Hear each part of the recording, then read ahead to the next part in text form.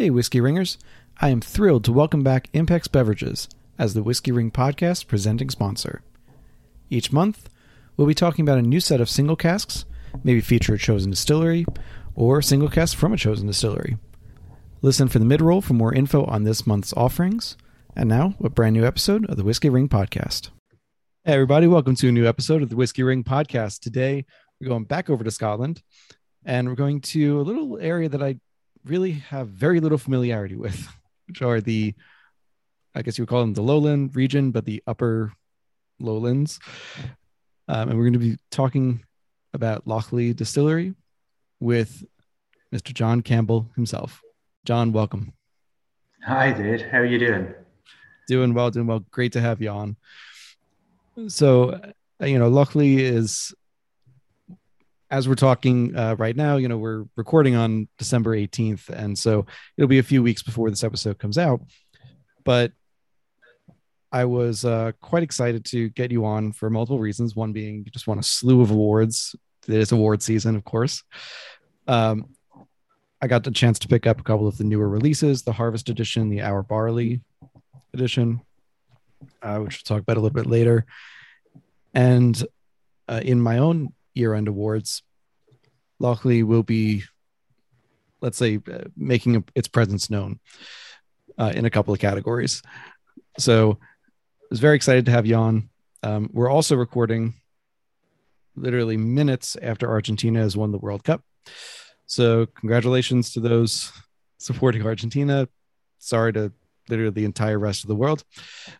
But we will go forward. So jumping right in. Let's start with Lochlea itself. The vision for what this distillery is meant to be. No, that's a good question. And so Lochlea is a farm distillery in the truest essence, I guess. It's like all the barley is grown on the farm. We don't have a floor maltings as yet, so we malt it off-site, but the barley's stored on the farm until it gets sent away to be malted. All the other, once it's malted, we'll take it back to the distillery, we'll store it in bins, and then we will start to process it through the plant. The distillery itself is small, I would say, definitely in comparison to a world I would have known previously. It only processes about 10 tons a week. So that's normally one mash in a normal Scottish distillery. So it is more like, everyone says it's craft, but it's more leaning towards small kind of batches, 2-ton mashes, Monday to Friday. So it processes that through. It's then all stored in either first fill bourbon or European oak on site as well. And then we will process all the liquid on site, ready to be bottled at a contractor as well. So only from Lochlea's point of view, then it'll come back to the site.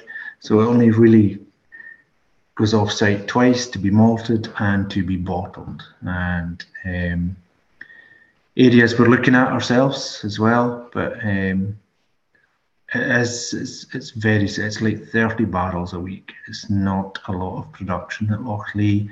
We are pushing to keep it that way, but as much as possible. It's all as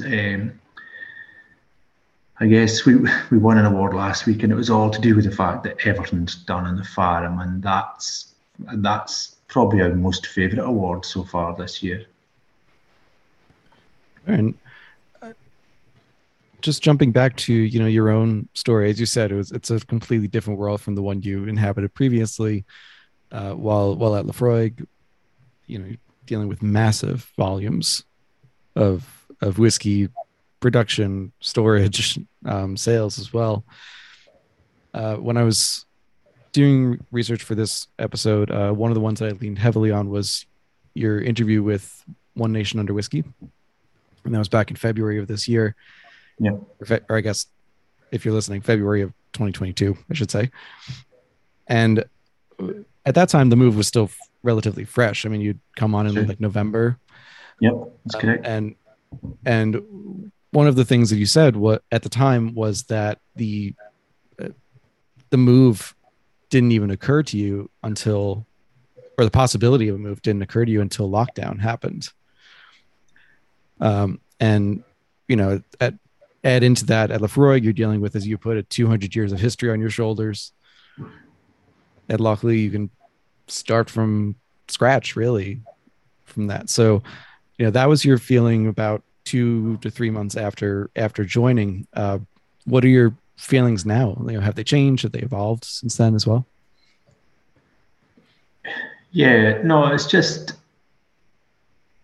they're somewhat similar, but equally they are evolving as well. And I think it's to do with the fact that everyone's evolving at Lochlea. So it was, we are starting to use the whole team, and building their confidence and the skills that they need to have to be in whiskey, I guess. So we are starting to lean more in that now as well. So it's definitely much more of a team effort now than it would have been, maybe just because I guess I just had the experience. So like I'm trying to, like, I guess the thing is now is passing on your experience and training and developing the team, and that's been a big part of what we've done over the last almost year, David. So that's the thing you really want to try and do more than anything else. It's just because I guess nowhere can be reliant on one person. So that's the thing, and it's just we built the Lochlea way, I guess, over the last 9 months or so. So that to me is really the exciting bit as well, because now it's what Lochlea does. It's not just we're, I guess, wandering in the dark, wondering what can be. We know who we are now. We know what the style of whiskey we want to create is. This is who we are. So it's just like MD can measure us against that now. So I guess that's the good progress we've made over the last 9 months or so. And from the beginning, or at least certainly from the beginning of setup and production, Lochlea has been blessed, if you will, with some real heavy hitters from the Scotch whiskey industry. Be whether it's yourself coming over, also previously Malcolm Rennie with experience, and we'll talk a little bit more about Malcolm as well. But you're bringing in from Lefroy, he's coming in from Kilchoman, Ardbeg, Bruichladdich, so many big name distilleries that also have a strong reputation for knowing how to do things, creating the style and following a style that they like. And in writing up my review of the first release, the Sowing Edition, yep, I was a bit skeptical at first because it was my first taste of the distillery. And I said, there's no red flags. There's nothing, no alarm bells going off, but it's also like it almost shouldn't be this good at it's 3 years old. It's a brand new distillery. And yet off the bat, you've got something that's not only drinkable, which is its own bar, but also quite good at the same time. So I guess the question that I'm taking the long route to get to is is simply when you were still at Lefroy, but open to the idea of moving to another distillery, be it Lochlea or another. Okay. What was the pitch made to you in terms of, again, that vision, and not only what the team in place wanted to do, but what they wanted you to do if you came in? That's a good question. I guess the best way to answer that is for me to use my experience, because that's, I guess, the page I'm at in my story is just like I've got all that experience now. I know exactly how to do things, what you want, how you want it. Like I can do that. Like if you want a fruitier spirit, if you want a grassier spirit, if you want a maybe a more drier spirit, if you want a kind of more florally spirit. Like, I can tell you how to get all these things. So I guess that was the first thing that we kind of looked at into understanding. And one of the first things I did was interview everyone that worked on the team. Tell me about Lochlea, tell me the character, how would it be if it was a human being? Like, all of these questions, just pushing and pushing and pushing to truly understand like what Lochlea is. And so we've developed that over this year as well, and we've really honed in on that. And so I would say we're probably more in tune with that now, and we've tried to create the liquids like that. Sewing was okay, I would say. So I'm glad you think it was good. I thought it was okay, but I think our barley and harvest, which you will be getting now, are much better versions of Lochlea than. And we're just building and building and building our character, and it will keep growing and growing and growing, I feel, as time progresses as well. And without getting too deep into these two products, really all three products right away, the newer ones, Harvest and Our Barley, had not only the addition of more time, but they had casks added to their maturation process that the sowing edition didn't. It was very, if you will, just straightforward. It was, ex-bourbon. And so I agree with you in that the latter two are a step forward for sure. But there was value for me as a reviewer, certainly, of tasting the sowing and saying, this is the spirit. There's nothing hiding it. It's clear ex-bourbon. This is what it is, and everything else can be built off of that. No, I understand that totally. And you'll find that even with crop 2 sowing, which we've bottled recently as well, you'll find it's a step up as well. Because we're just building and understanding more and more. The more we can question ourselves at the distillery, the more we understand who we are. And so we're really pushing on these fronts. So I think crop 2 sowing, you'll find, is a slightly different flavour, and it'll have more depth in it as well. So like, we're building the depth and the spirit. That's something we've really, really, really pushed for over the last year. So that's good. And it's coming. It is coming more and more, and I think we'll build on that even looking forward. And we know the projects we're wanting to do in 2023, and we know what's going to take, and we know kind of what we need to do. So yeah, no, it's good. I guess we've got that clarity of the steps, I guess, now that we need to take moving forward. So as in, we're in kind of year 4 now, just over year 4. So like, we understand what the spirit's going to be evolving like. We need to take the consumer along on this journey as well, and we've got some interesting things lined up for the consumer coming in 2023 as well, just to show that development. I'm a consumer. I'm excited, and I'll be keeping an eye out for sure. And thankfully, being in New York, I get pretty good distribution for them. Yep. But if you're a friend of the podcast, I'm always happy to help you find things if I can. So with the style itself, as I kind of alluded to in the intro, of the major regions in Scotland, Lowland is probably the region I'm least familiar with. Whether it's Lowland, and I'm including in Lowland the islands nearby, Arran, Campbelltown, Yep. So in various interviews, I've kind of heard a balance emerge, one where it's a Lowland distillery. There's some elements of Lowland character, but also it's not exactly Lowland. So how would you describe what the spirit is, like what category it might fall into, or what it's meant to exhibit?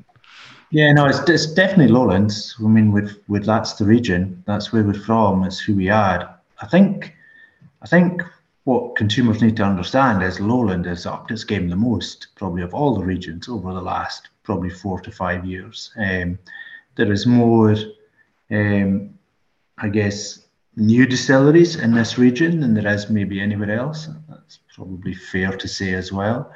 There's some really exciting whiskies, some whiskies that are really, really pushing, because Lowland would be generally known as a blending malt. And for most people, up until probably 10 years ago, you might be able to say 2 or 3 Lowland malts off the top of your head, but you wouldn't have known as many as you would maybe Speysides or Islas or Highland distilleries. So I think it's a moving region. It's a coming region, because a lot of the distilleries are doing really good work in this region as well.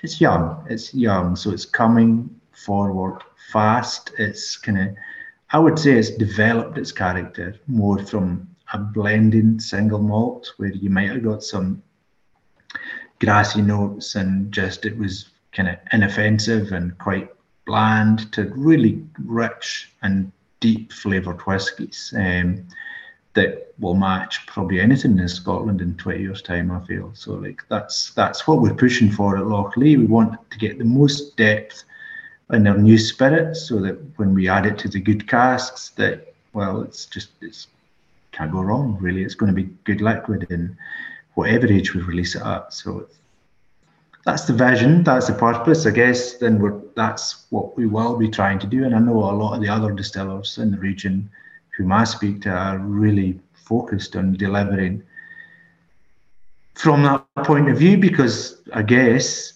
historically Lowlands doesn't have that reputation versus most of the other regions. And you mentioned Lowland was also, it had an association with blending for a long time. And up until, I had to look this up, but up until 2009 in Kilmarnock, correct my pronunciations at any time, by the way. It's okay. Johnny Walker had their main blending facility. Yep.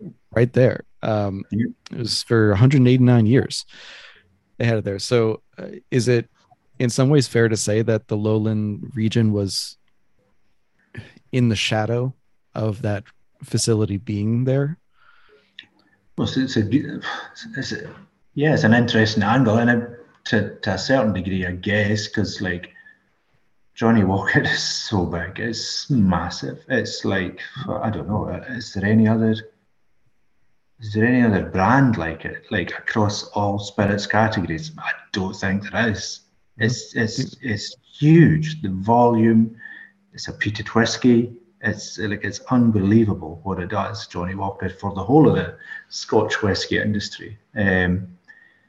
And so, yeah, it's blazing a trail, and we're all tucked in behind it, I guess, and metaphorically, but because it does open boundaries, it opens markets and gets people involved in whiskey that may not be, and then interest develops, and then you start breaking down, like even the regions, and say a Johnny Walker, and then there's some Lowland in it, there's some Highland, there's some Isla, there's some and then you think, oh right, I want to start exploring regions, and so you start exploring the regions, get the feeling of the region itself, and then just you drill down and you might like certain whiskies in Isla, you might like certain whiskies in Highland, Speyside, Lowland, and then it just develops. And I know my journey has been somewhat like that, I guess slightly less because I just started working in whiskey so young, I guess, but I think most people follow a journey kind of like that. So yeah, I think Lowlands would have been synonymous with blends, because you would have had most of the blending shops back in the day would have been in Glasgow, Edinburgh, Kilmarnock, places like that. The kind of the teachers, the ushers, the Perth, all of these like places. So yeah, no, definitely, I can understand why you think that, and I guess that's why we're all trying to change the viewpoint of Lowlands, and generally I think it's been undervalued, and I think that viewpoint is about to change. I mean, certainly among my friends who are more versed in lowland whiskey than I am, the names are becoming more venerated. So the Adams, the Springbanks, and their value, both monetary and otherwise, is exploding. To put it bluntly, but yeah, it seems like they've only kind of come out of the shadow in the last decade, slightly decade plus, and it's been wonderful to see. I mean, between the releases and finishes that I Love Aaron did with the different wine casks using for a brief period, Bear Barley before Bruichladdich took that project over, if you will. Uh, it's exciting, and I love the idea that there are more distilleries opening there now to expand the profile. So bringing that back to Lochlea, the one of the things that was one of the many things that were unique about this distillery is, despite production beginning in 2018, being founded in 2014, it was really kept quite under wraps until Whiskey Magazine did a feature in 2020, 2021. And at which point, Malcolm was featured, the team at the time was featured, obviously pre your tenure there, but it was really kept, as I said, under wraps. And I'm curious, perhaps not only are other distilleries that are opening up following suit, yeah, let's just keep with that one question. Are other distilleries you're seeing popping up following suit with that kind of mindset? And it has a different mindset because it's quite hard because all of a sudden you can get all the razzmatazz. There's a new distillery, whoop whoop whoop. All the kind of poppers go off, and then all of a sudden, okay, we'll see you in 3 years, because that's the legal, I guess, laws that we have to kind of abide to. So it's very hard to keep attention for 3 years before you say, ta-da, here we are, and here's what we can show you so far of our journey. So I think Lochlea just decided, well, we'll just stay quiet until we've got something to shout about. So it is hard. It's a very, and it's a very finance-driven business as well, whiskey, because it is, you're like, even right now, we are planning 25, 30 years away. And so that's cost right now that you won't see return on for 30 years. So like you have to plan for that. And so it's very hard not to sit in something for 29 years before you're going to make money. Although when it does come, you can make plenty of money. But it's still it's a big financial commitment. So that's, I guess, why companies have taken the route of let's do a gin, let's do this, let's do that, because you have to keep the finances ticking over to keep laying down so that you do have 10 and 20 and 30-year-olds in due course. So yeah, it's tough. It is tough, and it's all financial commitment. So I guess that's why, I guess maybe some people have seen what we've done and went, oh, that's an interesting angle, slightly different. And so, yeah, it's almost like when you've got legal age whiskey, now we can start talking because you can start talking. Because it's hard for everyone if there's no whiskey, really. Sure. I mean, your colleague, yeah, your colleague David Ferguson said it really well. He said, he didn't want to run out of things to say about the whiskey before you could actually taste it, or at least before, maybe not before you could taste it, before you could legally call it Scotch whiskey. Because of course you can taste it before then, but if you're on site, but you can't call it that, as you said, until 3 years old. So it was just an interesting, I look at distilleries in the US that are popping up, and very, very few kind of follow that. And even the ones that There are ones that, as you said, put out gin or vodka or non-aged spirits. There are a couple that have decided, okay, we're only going to do whiskey, but have still kind of spoken or started talking before the whiskey is ready, or even before they've started to sell it. But they're very few, really. It's really about either are you going to sell stuff in between or stay silent in between. And for whatever reason, I feel like distilleries in the US have this spotlight on them right now, where perhaps ones in Scotland, which are no less deserving of a spotlight, might be able to hide, for lack of a better term. I can't, I guess it's saying I can't imagine if Lochlea were in the US, for example, or like they just, started in Kentucky or even a non-major state for whiskey. Someone would start talking about it, whether doesn't have to be your team, the Lochlea team, but someone would start talking, oh, there's this new distillery. They're growing grain. They're doing this. So it was a fascinating difference of what you guys I think it's the fact that we don't do tours either. You can't come and visit the site even now.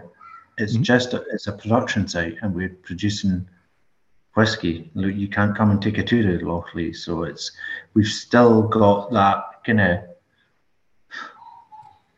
mystique or aura about us. The fact that you just even if you wanted to, you can't come and visit. So, and we're not ready for visitors in any shape or form. We just don't have the facilities. We don't have the team to support that. But it is slightly different because most people will start to do tours, start to do tasting, start to do income, show you and it's all open up front. Whereas even now, Lochlea is still a bit of a mystery, because you can't just turn up because and I think this is the thing that maybe people don't understand is the actual size of the place. It's so small. It is so small. It's and I guess maybe the best way to explain it is if we do compare head to head with my old lovely place at Lefroy. Lefroy does in 8 hours what Lochlea does in a week. It's a completely different scale, and it's just it's just completely different. So it's awesome. And I suppose also there's, with the growth of whiskey tourism worldwide, the Bar Cart Co-op is a group of 5 shows with something for everyone. First up is My Whiskey Den, hosted by Michael Isak, Pat Bologna, and Mitch Weddle. Listen and watch live on Mondays at 9 for thoughts and discussions on craft spirits and, once in a while, some downright odd things. And yes, I'm talking about the cantaloupe liqueur that I can't believe could be good, yet I gotta admit, it's fantastic. Next up is Bourbon Turntable, hosted by Kevin Rose and Drew Crawley. Kevin and Drew are true lovers of both music and bourbon, and I got to join them to talk about my own whiskey and music journey back in March. It's still one of my favorite episodes I've ever been a part of, and it's a show that I listen to every single week. The next 2 are from a guy you may have heard of. After all, he's a 2-time guest on the Whiskey Ring podcast. Mr. Alan Bishop, head alchemist at Spirits of French Lick and self-proclaimed reviver of the history of Indiana's Black Forest. Alan has 2 shows in the co-op, both of which are also weekly listens for me. The first one is Distiller's Talk, with co-host Christy Atkinson. It's probably the nerdiest spirits podcast I know of, and that's including my own, and I absolutely love it. Some weeks you'll be talking and capturing wild yeast in long-gone ghost distilleries in the Black Forest region. Others you'll be hearing from some of the most exciting up-and-comers in the distilling, brewing, and overall spirits-producing industry. Most of these distilleries he's gone, I've never even heard of before the episode, but after listening, all I want to do is find out more and explore new ways of looking at spirits and all the nerdy stuff that I love about this industry. And last but certainly not least is Alan's other podcast, If You Have Ghosts, You Have Everything. Exploring the paranormal side of Hoosier-occupied Kentucky, Alan intertwines his own experiences with stories about neighbors, colleagues, and local legends, and why you should never go into the forest alone at night. Part scary story, part homage to the rich history of southern Indiana, this show comes straight from Alan's heart and soul. Take a listen or watch to any of these amazing shows, and thank you to the Bar Cart Co-op community for welcoming me. Join the community on Facebook, follow on Instagram and YouTube, and you'll have another show for every day of the week.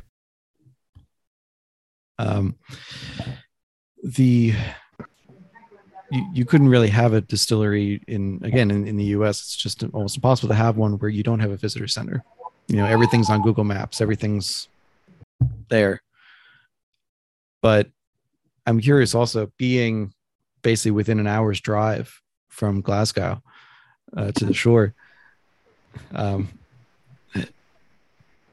know that the company's vision is to have a visitor center or an ability to visit way down the line. But do you find yourself tempted to tease people and be like, well, we're only an hour away, or we're only a short drive away. Just give us a few years and you can come back. No, it's not who we are right now, I guess. And it's funny, it's easy, the answer to this, and it's just no, not yet. It's a farm. So it really is a farm. And it's not like in inverted commas farm distillery. It is a farm. So you literally drive up a track to get to the distillery. So we just couldn't take visitors. There's no car park. It's just, there's a place where we put the barrels, and it's just it is. You can see pictures on social media and stuff like that. It really is it is that small. It is it's quite hard to explain this, and it's in the middle of nowhere as well. And you're right, it's a 35-minute drive from Glasgow, because I stay in Glasgow. And I drive to work, and it's 35 minutes. It's not that far away, and it's literally an 8-minute drive from Kilmarnock, which we've already mentioned in this chat. So it isn't far away from major towns, major cities, but it's up in the hills, and it's to be honest, it's if you've ever been to Kentucky and you're listening, it's kind of like Kentucky. Like the way maybe if you're driving up to Maker's Mark or something like that, it's kind of like that, the landscape, because you're in a valley, and then you're moving up and through the kind of the hills, up, and then you just get this. You wouldn't even know it's a distillery. You could drive past the end of the road and you wouldn't know it was a distillery, and most people wouldn't understand that. So it will come, and we will develop the site hopefully to be able to show people what we're up to in the future. But it's so small. Like the walk from the entrance of, say, the malt where we take our malt in to where we put the spirit out, 50 meters max. It's tiny. It is tiny, and that includes mashing, 6 washbacks, 2 stills, and through a wall into the filling store. It isn't a big site. It makes in 10 years time it'll make a short but lovely tour. So, but we'll check back in 10 years time on that. So, we'll switch gears a little bit now, going to the site itself. And I think no better place to start than, as you said, it's the farm. It's a 222 acre farm, I believe. And all the barley grown and used is grown on the farm. Yep.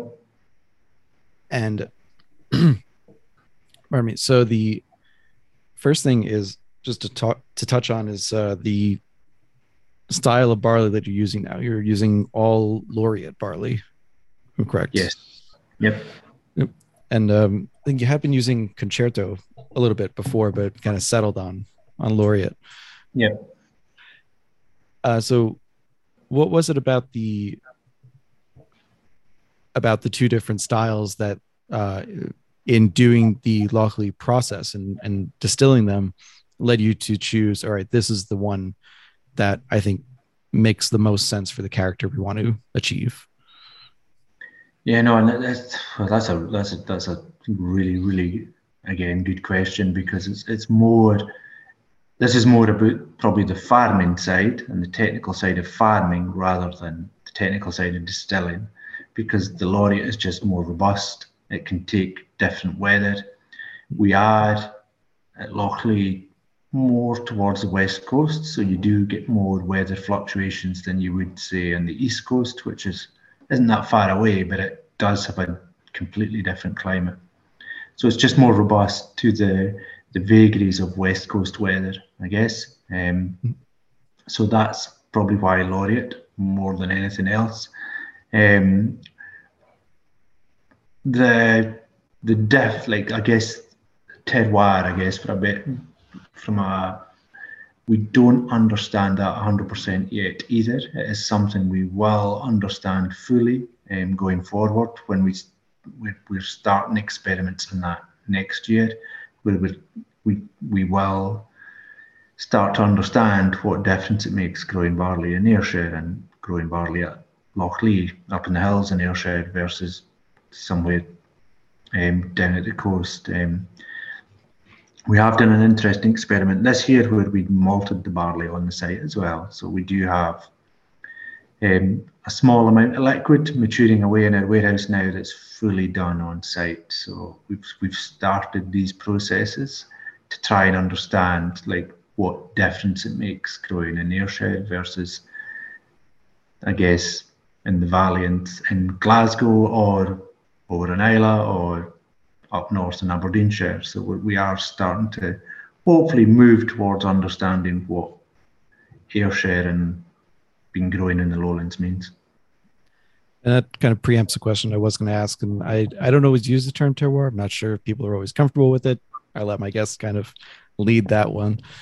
I know in a separate interview, David had kind of obliquely referred to the terroir question of what does distilling and growing in Ayrshire mean?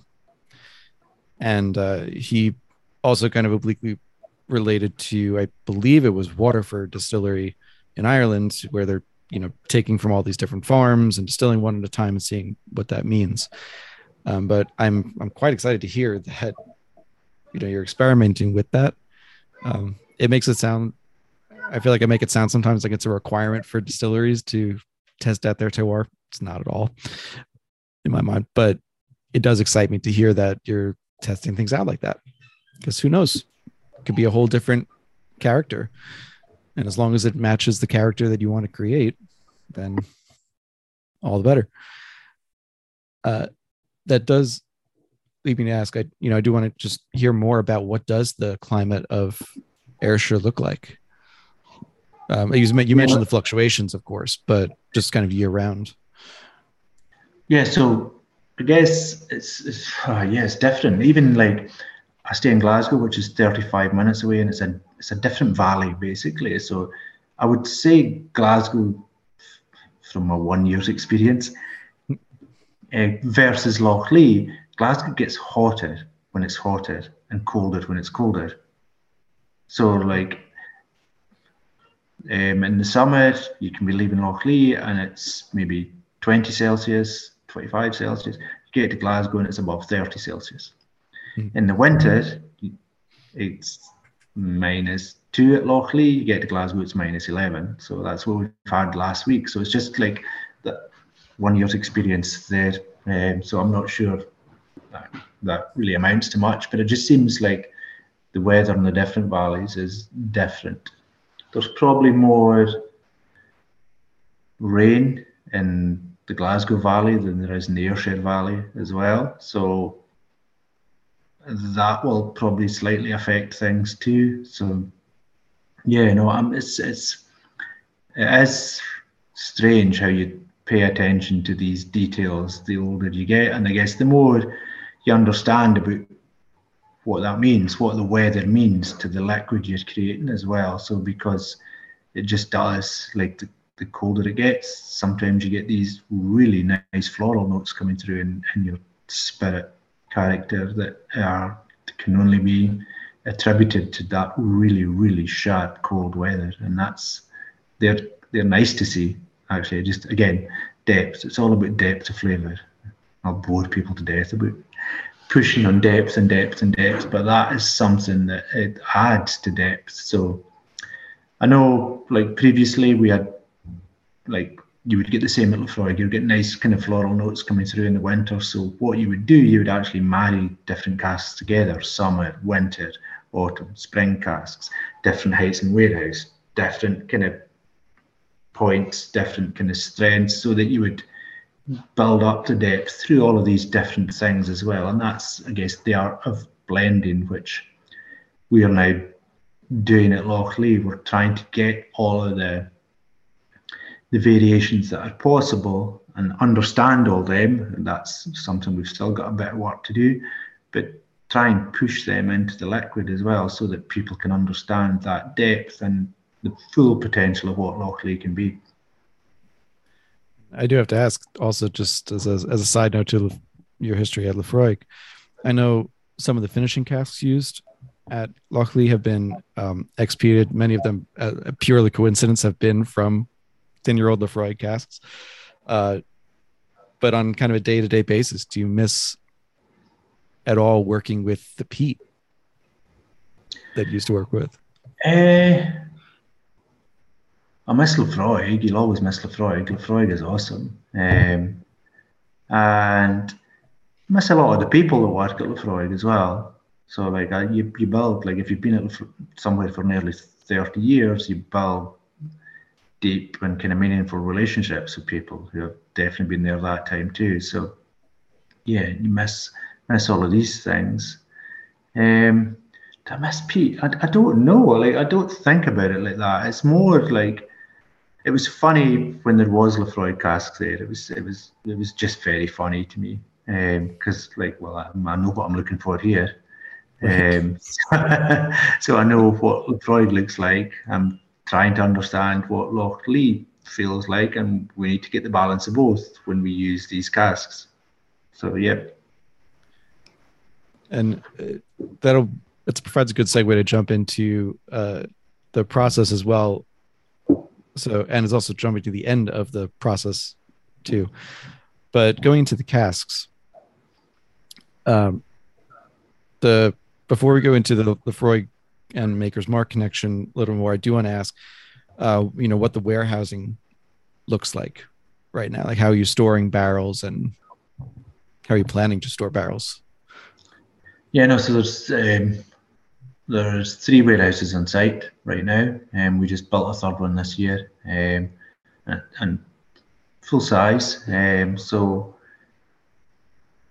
normally it'll be kind of racked warehousing that we will do. We do have a lot of traditional warehousing as well, dunnage style warehousing, and a small amount of kind of palletized warehouse as well, mainly for refills. So like we will use refills in the future,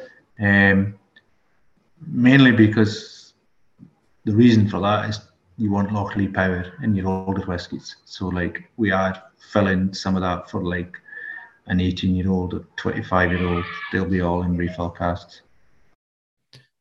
Right. You want something that's going to build, as you said, the depth of the whiskey without overpowering it, especially if you've spent 20 years making the whiskey what it is and letting it mature to a certain point. You don't want it to be blown out of the water at the last minute.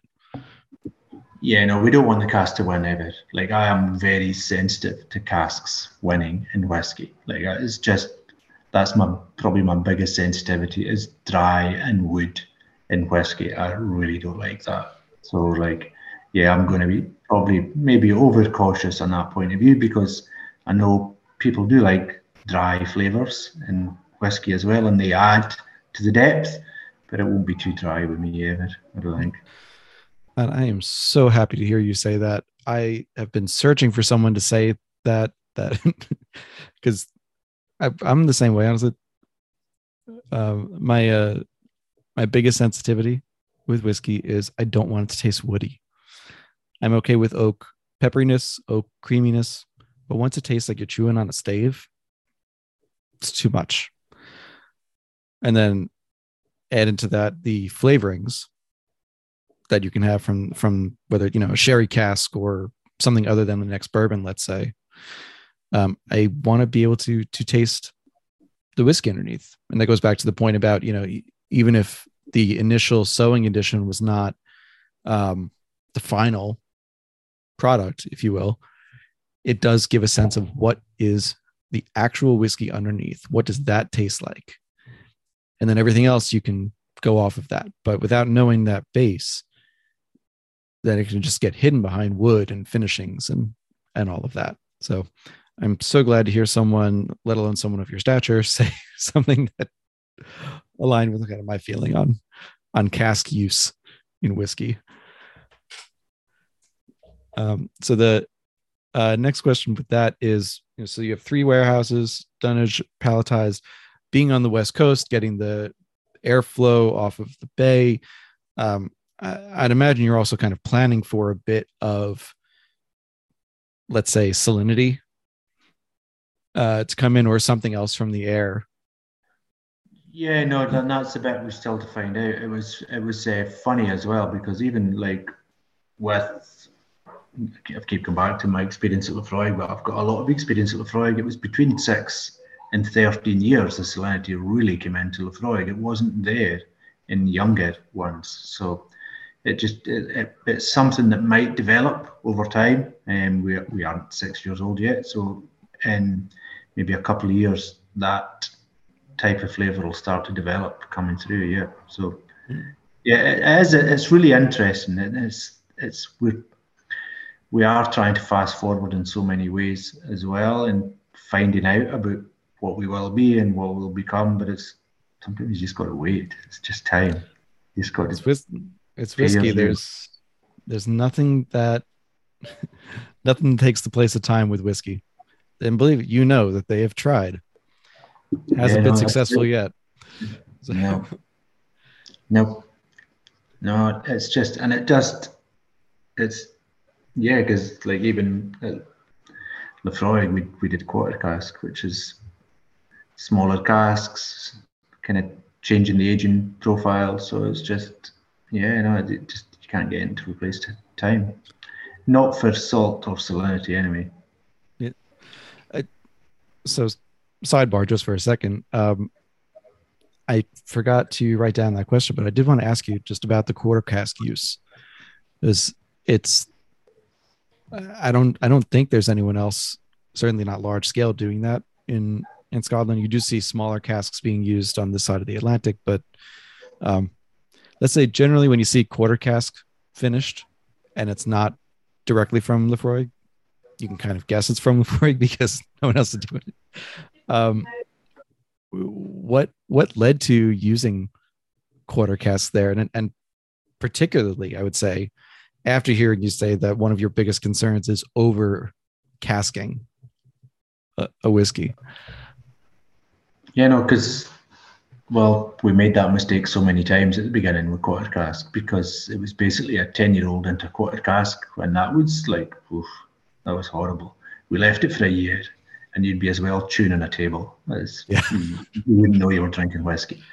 And then we eventually changed things around, and we just had to put some younger liquid in there because it had to have Lefroy DNA as well. So like we ended up changing all these things.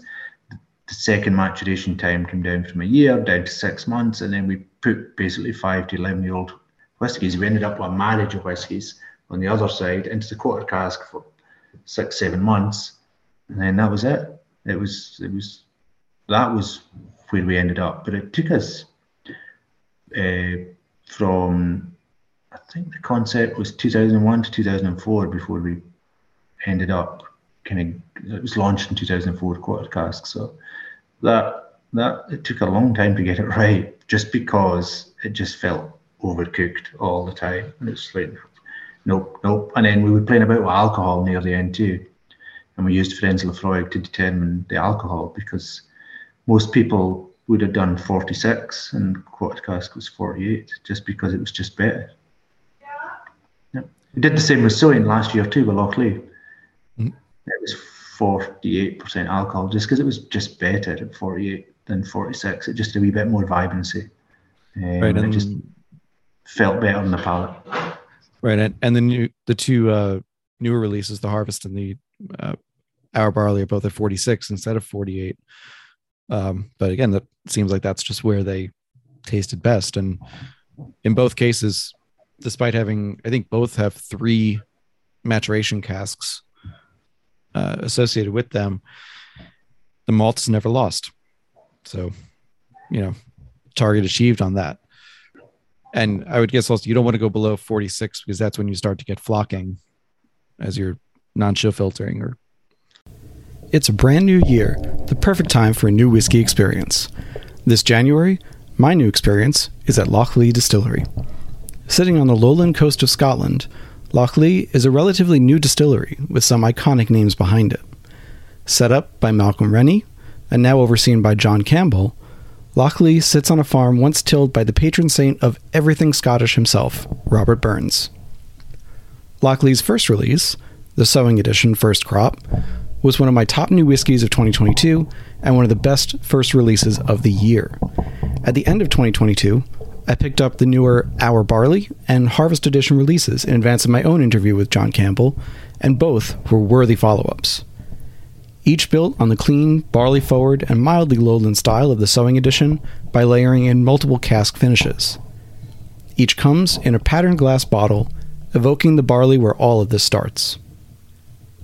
Keep an eye out for early 2023. Their Fallow Edition is set to hit shelves in Q1, and I, for one, can't wait.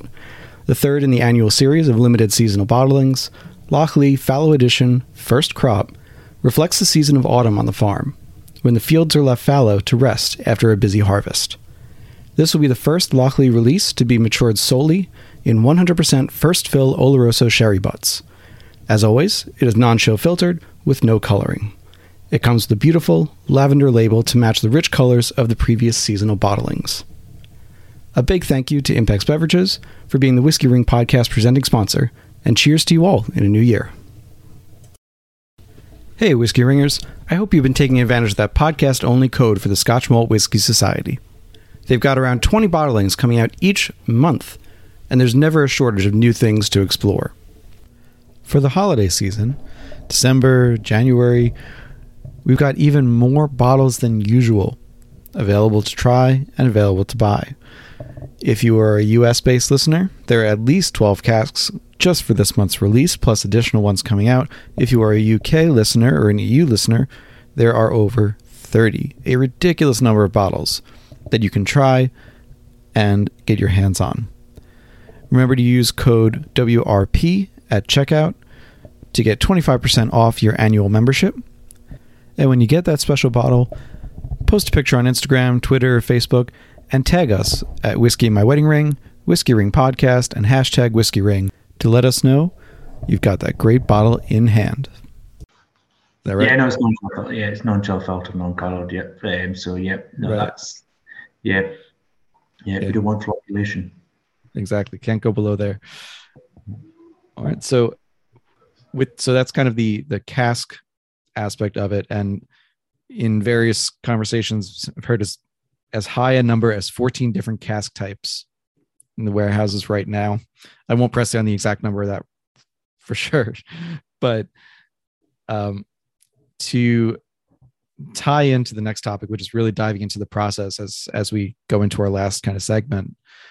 One of the, again, unique things about Lochlea is that you have different maturation styles. You've got a shorter one, a longer one, meant for different purposes. So the shorter one to get more interaction more quickly, get liquid out for sale, for tasting, and then a longer one for those 10, 15 plus year maturations.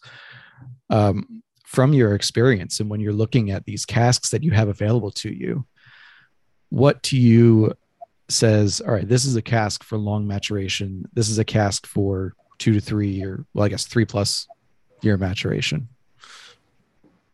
Yeah, and I guess that's probably the biggest thing we've changed over the last year.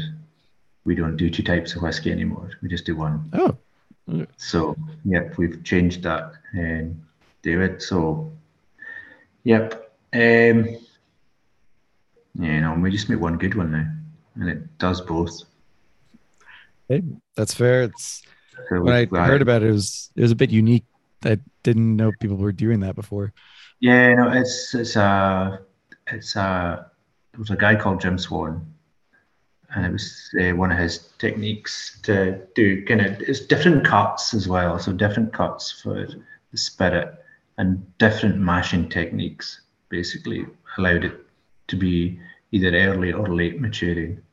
But we've just gone to producing um, one type of spirit now. We needed to build more flexibility into when we had liquid available for bottling, really. So we just that was the main reason, and it's got good depth, the new spirit too. So that will Okay, slightly change things. Yeah. okay, fair, very fair. So that leads us into again. It's the last, and I mean it's a big topic, but I always save it for last, which is simply the process, the really Yep. in-depth process. So the first thing to ask is at Lochlea working on Forsyth stills. They were custom made. When you obviously again we've spoken to your experience and your ability to say if you want this, do this. If you want that, do that. Um, Having said that, when you came over from Lefroy to Lochlea, you're using what are to you new stills. How long did it take you to kind of get a feel for what you were working with? Um, I guess like I knew kind of like how things work. Um, so I knew going by what they were doing, what they were trying to achieve. Um, I guess that's just what I just learned all that. I was lucky enough to work with Robert Hicks back in the day, and he told me exactly like how I still worked, and this is what you would get, and this if you run it this way, this is what you would get, and when you take your cuts and you follow this is how you do your cuts, and this is like so like we would literally go through Lefroy runs every 2.5 minutes, taking a sample. This is what it's doing. This is what it's doing. So I got a great in-depth training and basically how stills run and this is what you're doing and this is what you're trying to achieve if you do this. So um, I kind of understood what they were trying to do anyway. So it was just like I'm there to compliment, I guess, more than anything else as well. So like just trying to help achieve the goal that Lochlea's trying to get. So I guess yeah, we do a few slightly different things now, but it's like it's not hugely different. It's not hugely different. I guess the biggest difference is probably in mashing versus anything else. Right, well, we will definitely get there in a second. Uh, with so just for people who uh, don't have a visual right now on what the stills are, like what does the still setup look like? Yeah, no, there's one wash still, 10,000 litre volume, and there's one spirit still, probably about 6.5, 7,000 litre volume. Um, and the the wash still is pretty traditional, kind of straight away. The spirit still has the bubble boil in it, which is probably another traditional Jim Swan thing, just to get more kind of copper contact. Moving through, so yep.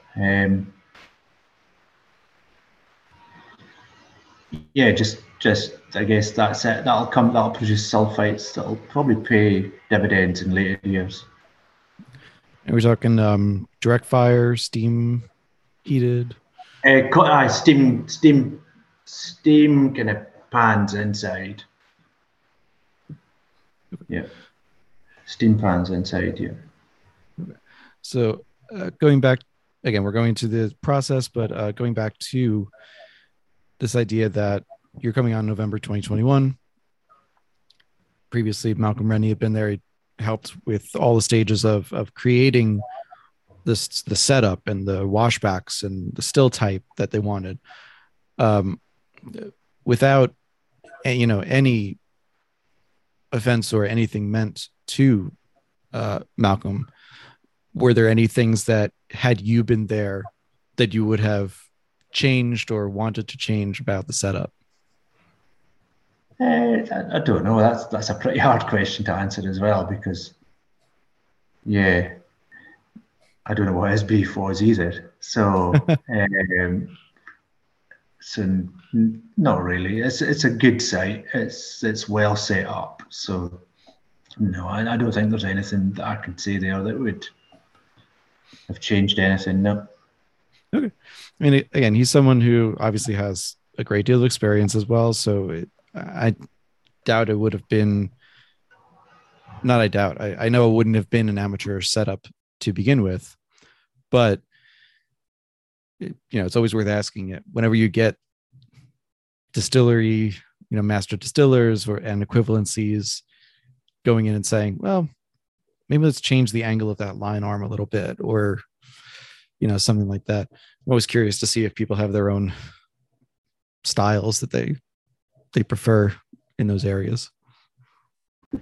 Yeah, no, and I think definitely from my point of view, it's not about that. It's about trying to maximise Lochlea. It's not about like what I want or that I'm a one-trick pony. I'm just trying to, I guess I'm trying to show that now with the fact that I'm moved from kind of probably polar opposites to try and show that I can do things slightly differently as well.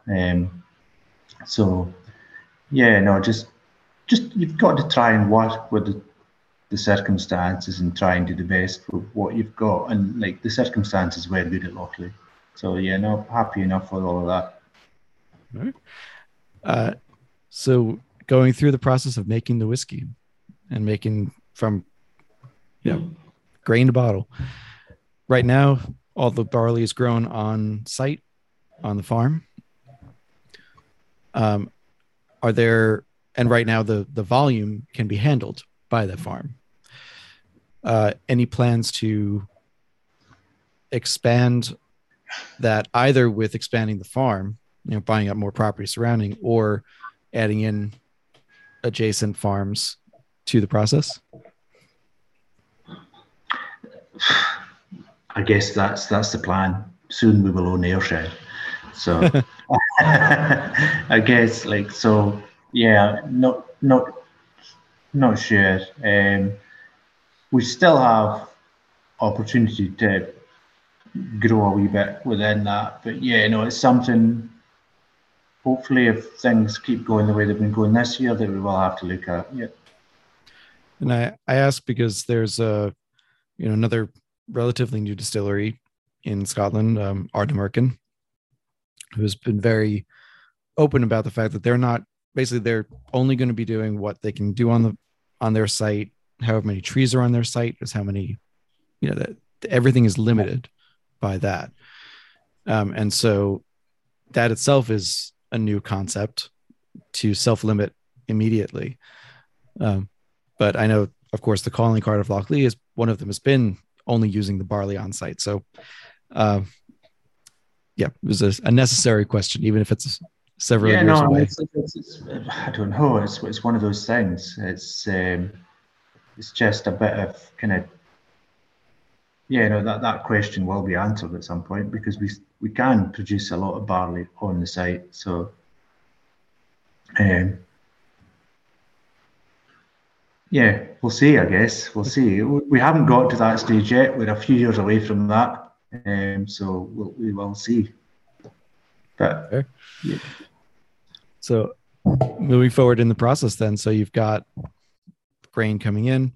I know right now, as you mentioned, you're experimenting a little bit with in-house malting, but almost all of it is still off-site. I guess what is the status of potentially malting on site? Yeah, no, absolutely. It's something we'll look at, something we've done this year, and it was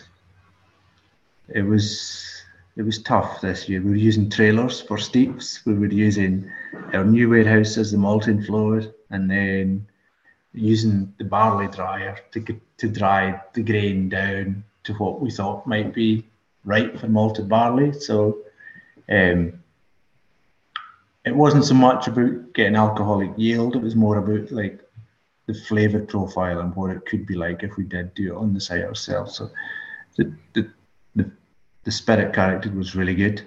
We just now need to find the way to try and get that in place, I guess, through one way or another.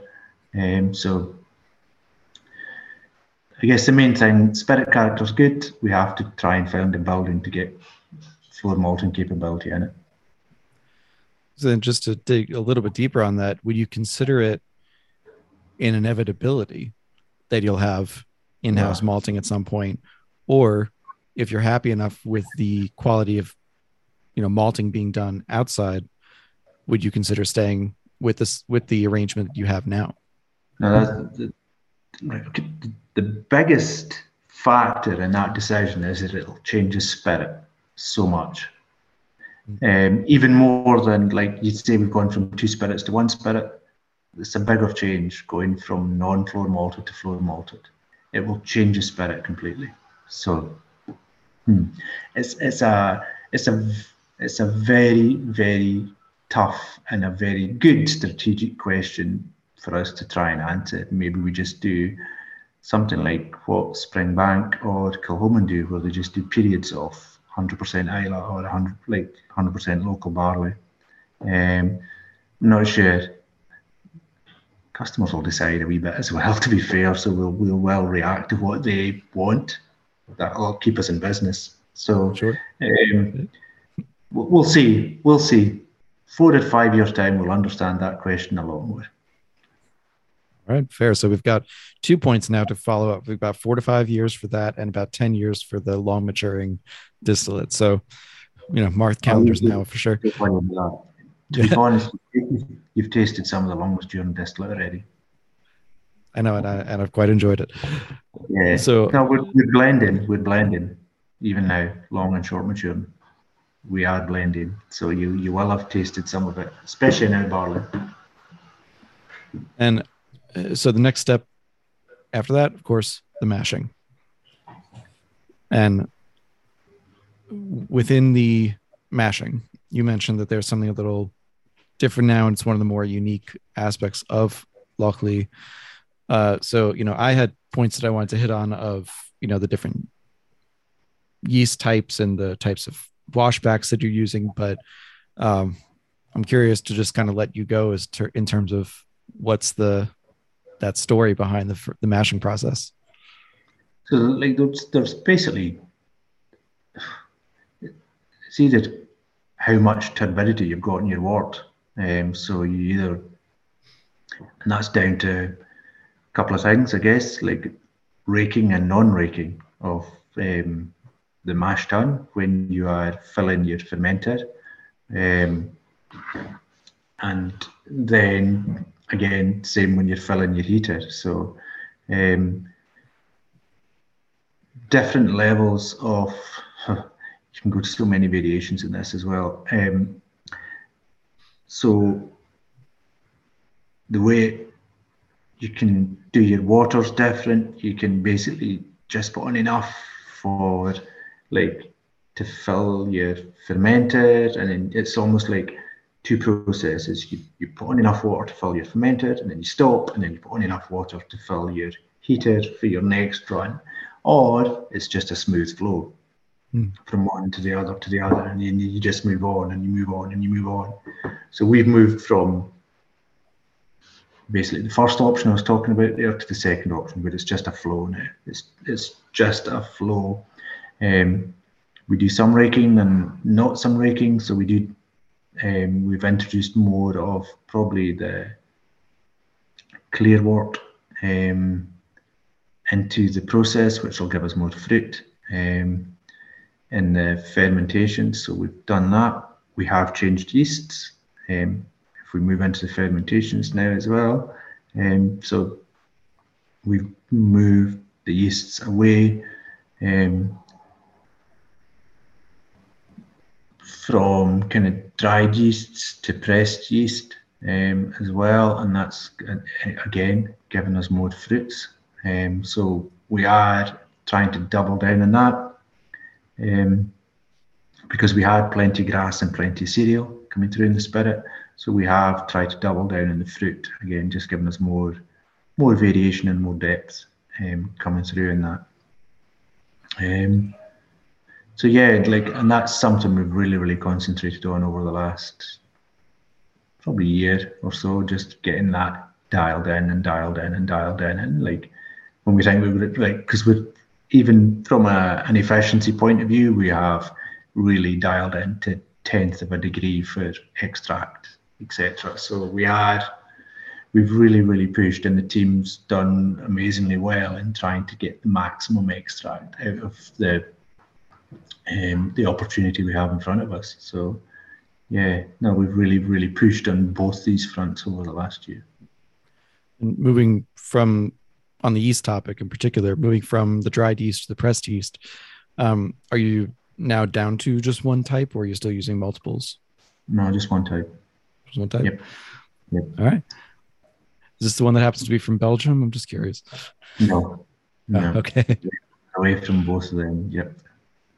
Right. So we've just gone for a pressed yeast that's just gives us more fruit, and it gives us more flexibility again, just with what we're up to now. Sure.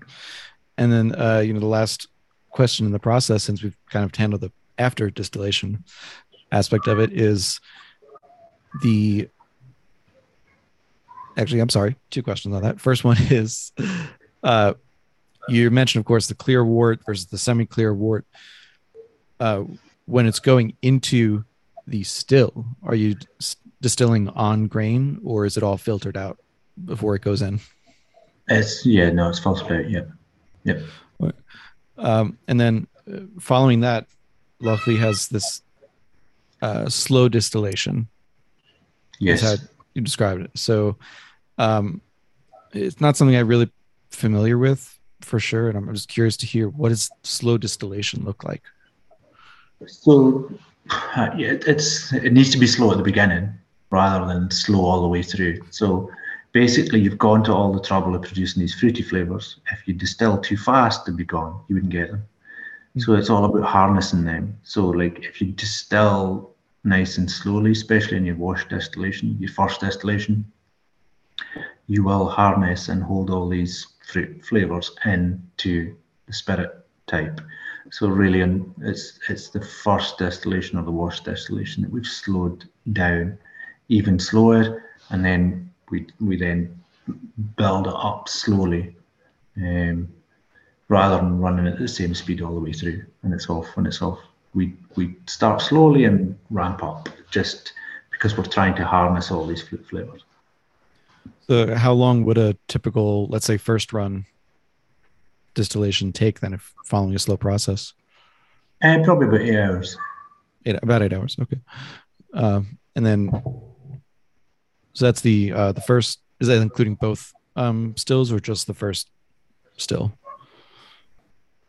That's the first still. Second still will be a bit quicker. Yeah, it's probably about 6.5, 7 hours. Second distillation. Gotcha. And do you, just because again it's a very small distillery, are you and team, are you running kind of a the one distillation one day, hold it, and then do the second distillation the next day, or do you do an overnight shift to kind of run continuous? No, we do batch. It's just batches. So it's basically one batch every day. So we will do one mash, which fills one fermenter, and we empty one fermenter into the wash still, and we do a distillation run all on the same day. So it's just like one mash, one wash distillation, one spirit distillation every Monday to Friday. So yeah. So we do have two different lengths of fermentation as well. So we have 64 hours or 114 hours for the longs. So that again will add slightly different flavour profiles into our spirit vat at the end of the week. And I'd imagine the shorter one would also increase those fruity notes that you're looking for. Not quite. It's just a wee bit too short. Just too short. Okay. It's just too short. If we got to like the kind of 80-hour mark, it would be perfect then. But the older ones are more kind of grassy, and so they'll come through that way. Gotcha. And you can't go much past, at 114, it's what? We're entering day 6, end of day 5, day 6 of that. Just doing back, Yeah, in my head. Yeah, almost day 5. Yep. Almost day 5. By the end of day 6 or 7, you'd have just yeast just dying there because there's nothing more to eat. So yeah, no, and that's the thing. It's that sometimes people look for that, but it's not a flavor we're looking for right now. All right. So with the last couple of minutes we have, and I always keep it to a tight time frame there. I'm going to do the very last topic, which some people might look at as kind of the biggest thing of the area, which is simply the connection with Robert Burns. Yep. So Robert Burns basically as close to a saint in Scotland as you can get for a non-religious figure. Short of also royalty. And of course, there's a personal connection with him. Farmed the site for 7 years, grew up right there. Yeah. And, looking at just a list of people who lived or were born in Ayrshire, he's far from the only well-known figure. I mean, there's other ones too, but because he's got the Lochlea, that farm specifically, there is a strong connection. So I won't waste your time going through all the full story of Robert Burns there. Actually, if you want to read that, do visit the website and their website, Lochlea's website, and also my review of the sewing edition went into that a bit. But the question that I really wanted to ask about it was, you've got this historical figure of huge significance to the country, to the people in the area. Absolutely. And we've seen this in whiskeys across the world. If you have a figure that's important there, that they capitalize on the name, the connection, you get named editions and all of this. And Lochlea has been quite clear about, we're not going to have a Gaelic named whiskey. We're not going to have a, Robert Burns edition, or at least not a Burns named whiskey. And of course I won't hold you to that, however long in the future, but there's a balance to be had between marketing and character. Yeah. And I'm curious, especially from your seat, not only from your previous position, but also what you've seen in the first year there, how is the company managing to balance the association with such a figure without the whiskey getting lost behind that association? No, and it's definitely, it's an anecdotal story more than something the main topic of discussion for us. It's just like, he is probably Scotland's favourite son ever, and always will be held in that regard, rightly so, as well. But he just happened to live at Lochlea 245 years ago. That's something we talk about and we're proud about, but it's not the main story. It's like, the main story is the whiskey, and we have to keep the focus being on the whiskey now. And we use some of the terminology in our packaging, and it will set some of the tones for the brand and the distillery as a whole, but like, it's not who we are. It's not wholly who we are. We're proud of that history, absolutely, as well. But yeah, it's more of an anecdotal story that, he happened to live here 245 years ago as well with his dad, when he dad tenanted the farm for 7 years. So it's more that, because it's just like, Lochlea needs to be real, on its own 2 feet, rather than trying to use the shadow of somebody else to be who we are. We need to just be who we are, and with these lovely extra stories. I think that's a fantastic way to close out our chat. So, John, thank you so much for taking the time today to talk about Lochlea, talk about your experience and history. Once the episode comes out, there will be links to, of course, the website, to all social media, to reviews on whiskeyinmyweddingring.com.